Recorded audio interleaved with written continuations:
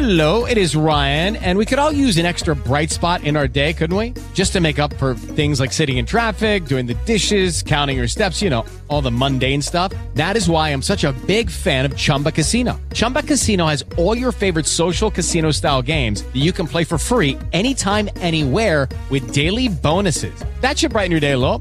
Actually, a lot. So sign up now at ChumbaCasino.com. That's ChumbaCasino.com. No purchase necessary. VGW Group. Void where prohibited by law. See terms and conditions. 18+. Hello, it is Ryan, and I was on a flight the other day playing one of my favorite social spin slot games on ChumbaCasino.com. I looked over at the person sitting next to me, and you know what they were doing? They were also playing Chumba Casino. Coincidence? I think not. Everybody's loving having fun with it. Chumba Casino is home to hundreds of casino-style games that you can play for free anytime, anywhere, even at 30,000 feet. So sign up now at ChumbaCasino.com to claim your free welcome bonus. That's ChumbaCasino.com and live the Chumba life. No purchase necessary. VGW Group. Void where prohibited by law. See terms and conditions. 18+.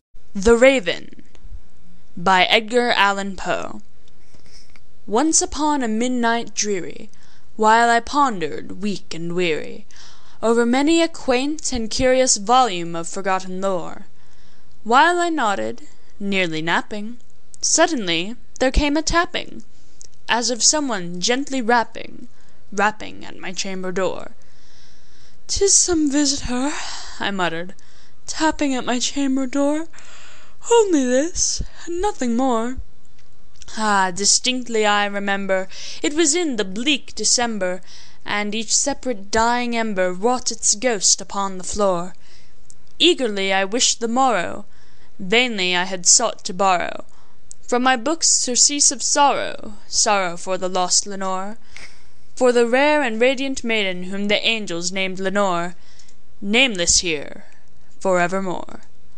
And the silken, sad, uncertain rustling of each purple curtain thrilled me, filled me with fantastic terrors never felt before, so that now, to still the beating of my heart, I stood repeating, "'Tis some visitor entreating entrance at my chamber door, some late visitor entreating entrance at my chamber door. This it is, and nothing more." Presently my soul grew stronger, hesitating then no longer. "Sir," said I, "or madam, truly your forgiveness I implore, but the fact is I was napping, and so gently you came rapping, and so faintly you came tapping at my chamber door, that I scarce was sure I heard you. Here I opened wide the door, but darkness there, and nothing more." Deep into that darkness peering, long I stood there, wondering, fearing, doubting, dreaming dreams no mortal ever dared to dream before. But the silence was unbroken, and the darkness gave no token, and the only word there spoken was the whispered word, "Lenore?"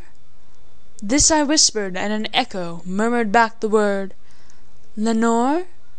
Merely this, and nothing more. Back into the chamber turning, all my soul within me burning, soon again I heard a tapping, somewhat louder than before. "Surely," said I, "surely that is something at my window lattice. Let me see then what thereat is, and this mystery explore. Let my heart be still a moment, and this mystery explore. 'Tis the wind, and nothing more." Open here I flung the shutter, when with many a flirt and flutter in there stepped a stately raven of the saintly days of yore. Not the least obeisance made he, not a minute stopped or stayed he, but with mien of lord or lady perched above my chamber door, perched upon a bust of Pallas just above my chamber door, perched and sat, and nothing more. Then this ebony bird beguiling my sad fancy into smiling, by the grave and stern decorum of the countenance it wore, "Though thy crest be shorn and shaven, thou," I said, "art sure no craven, ghastly, grim, and ancient raven, wandering from the nightly shore. Tell me what thy lordly name is on the night's Plutonian shore." Quoth the raven, "Nevermore." But the raven, sitting lonely on the placid bust, spoke only that one word, as if his soul in that one word he did outpour. Nothing further than he uttered, not a feather than he fluttered, till I scarcely more than muttered, other friends have flown before. On the morrow he will leave me as my hopes have flown before." Then the bird said, "Nevermore." Startled at the stillness broken by reply so aptly spoken, "Doubtless," said I, "what it utters is its only stock and store, caught from some unhappy master, whom unmerciful disaster followed fast and followed faster, till his songs one burden bore, till the dirges of his hope that melancholy burden bore, of never, nevermore." But the raven still beguiling all my sad soul into smiling, straight I wheeled a cushioned seat in front of bird and bust and door. Then upon the velvet sinking, I betook myself to linking fancy unto fancy, thinking what this ominous bird of yore, what this grim, ungainly, gaunt, and ominous bird of yore meant in croaking nevermore. This I sat engaged in guessing, but no syllable expressing to the fowl whose fiery eyes now burned into my bosom's core. This and more I sat divining, with my head at ease reclining on the cushion's velvet lining that the lamplight gloated o'er, but whose velvet violet lining with the lamplight gloating o'er she shall press, nevermore. Then, methought, the air grew denser, perfumed from an unseen censer, swung by seraphim whose footfalls tinkled on the tufted floor. "Wretch," I cried, "thy God hath lent thee, by these angels he hath sent thee, respite and nepenthe from thy memories of Lenore. Quaff, oh quaff this kind nepenthe, and forget this lost Lenore." Quoth the raven, "Nevermore."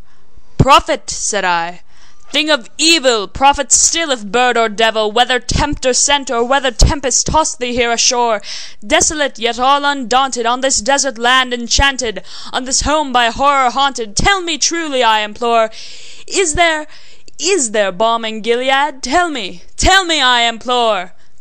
Quoth the raven, "Nevermore."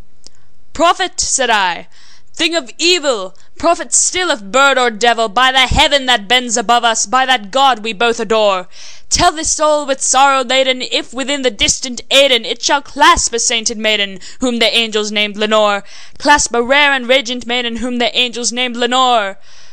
Quoth the raven, "Nevermore." "Be that word our sign of parting, bird or fiend," I shrieked upstarting.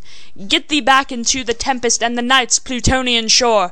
Leave no black plume as a token of that lie thy soul hath spoken. Leave my loneliness unbroken. Quit the bust above my door. Take thy beak from out my heart, and take thy form from off my door." Quoth the raven, "Nevermore." And the raven, never flitting, still is sitting,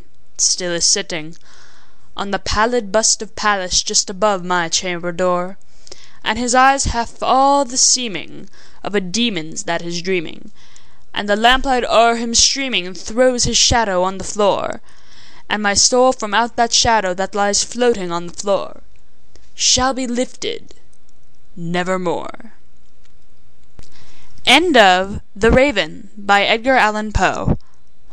Experience the best in relaxation and entertainment with Sol Good streaming at solgood.org.